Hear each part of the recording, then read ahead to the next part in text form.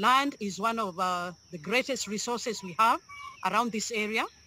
It is an asset that we value because it is, like for me, it's my livelihood. That is what I rely on. It's my source of income. It's my where I get my food from. So I value land very much.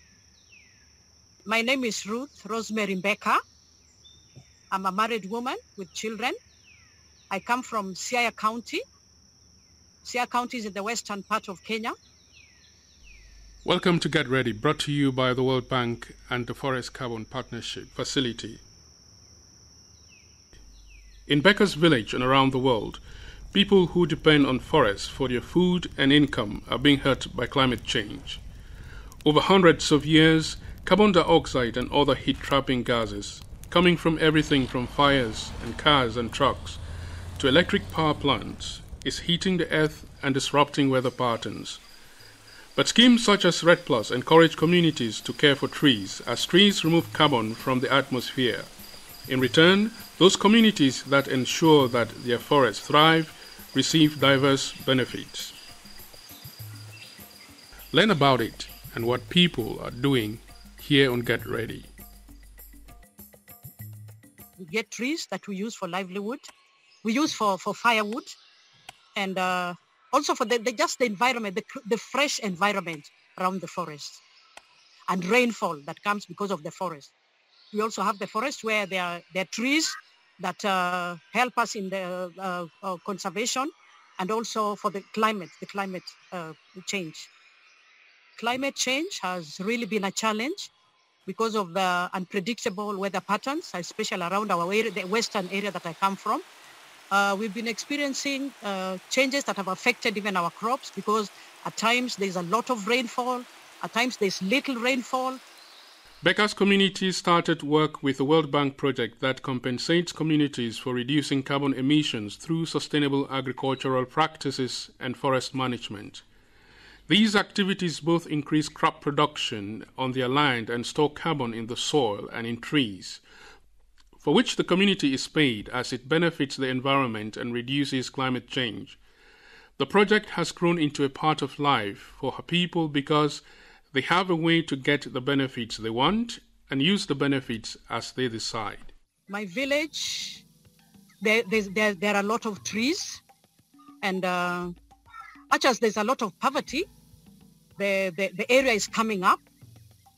Before we had many families had mud walled houses and grass thatched roofs, but at the moment if you come to my village you'll see that there are modern houses that have come up because of increased benefits, increased profits that we are now able to earn from the businesses that we have around, like the fish farming. We have our farms, so there's improvement of. We have good roads, accessible roads. We are now able to drink clean water. We have clean drinking water, and we also have a dispensary close by. Our schools are also nearby. We are able to walk to them. Elizabeth Muyeria of Via Agroforestry tells us how it happens. Her organization and the World Bank collaborated to set up the project. Now that the project is up and running, the NGO is able to continue to work and is proving that the concept is sustainable. Muyeria says her office works on finding out how much carbon is captured and works with Kenya's Carbon Management Agency to see that the value that the carbon is worth gets to the community. Initially, when the project started, World Bank, it was in partnership, was supported by World Bank. And the World Bank were responsible for selling the carbon from the project, and then we were able to distribute the farmers the benefit of that. But since the expiration of the agreement with World Bank in 2017, 2018, then Via Agroforestry has been responsible for selling the carbon after verification. So part of these resources is what is utilized to support the extension work to the farmer and their respective organizations. And the rest is shared out to the farmers. Now, these farmers are in what are called common interest groups of 15, 20, 30, depending on the structure at the beginning, because then we also contract them as group members. So we have a register and each of the members is affiliated to our common interest groups, and their practices are also summarized as at group level. So when we have the carbon that is due to them, then their process, they will be transferred to their bank accounts. So when this carbon is transferred to the accounts of the member organizations, the groups, through their group leadership, gets to sit and decide what will they do with the money that they have received. We encourage, and most of them have group activities. So you'll find a group probably is doing poultry farming, a group is doing vegetable farming, different things. Most of the groups really is doing things together, and we really encourage that sharing and doing a common project, because then it helps to keep the groups together and they have a common activity and they keep each other accountable even on the practices on farm. Muyere also says women have a strong part in the project. The women farmers, through organizations where we have the village saving and loaning. So we have invested in training the farmers, most of whom are women, on how to mobilize their resources and how this village savings and loaning can be an opportunity for them to pull together their money and they borrow and invest in the projects that they have. Secondly is also the issue of deliberately even identifying the community trainers, the community trainers who are working in the communities. Then we have a good blend of both women and men, so that the women will also reach out to the women, and women also have people to look out to. And that also means even the model farmers, we also have a good number of female model farmers that other women also can look up to and learn from.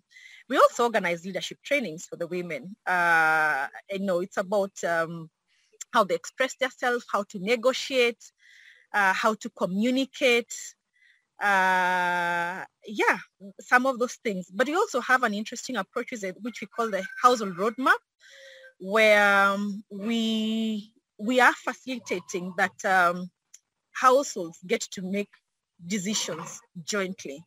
So the household roadmap also really helps in shaping the vision of the family together.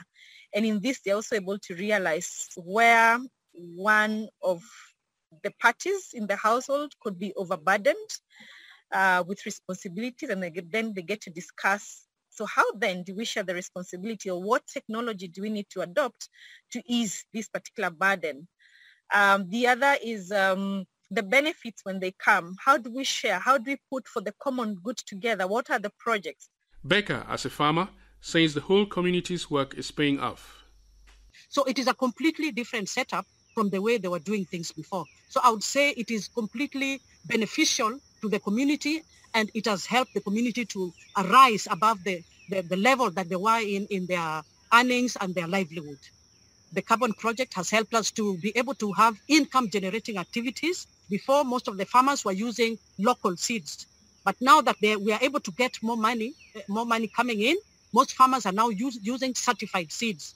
And so this carbon has really helped us it has improved our livelihood. It has improved a lot. It has helped us improve a lot. Working together for the common good is vital. Programs like this one and Red Plus support people in forested areas, helping communities preserve their trees and their land rights, and ultimately helping the world reduce the level of carbon dioxide in the atmosphere that threatens the health of the planet. Get Ready is a production of the World Bank and Developing Radio Partners. I am Eugene Fongwa.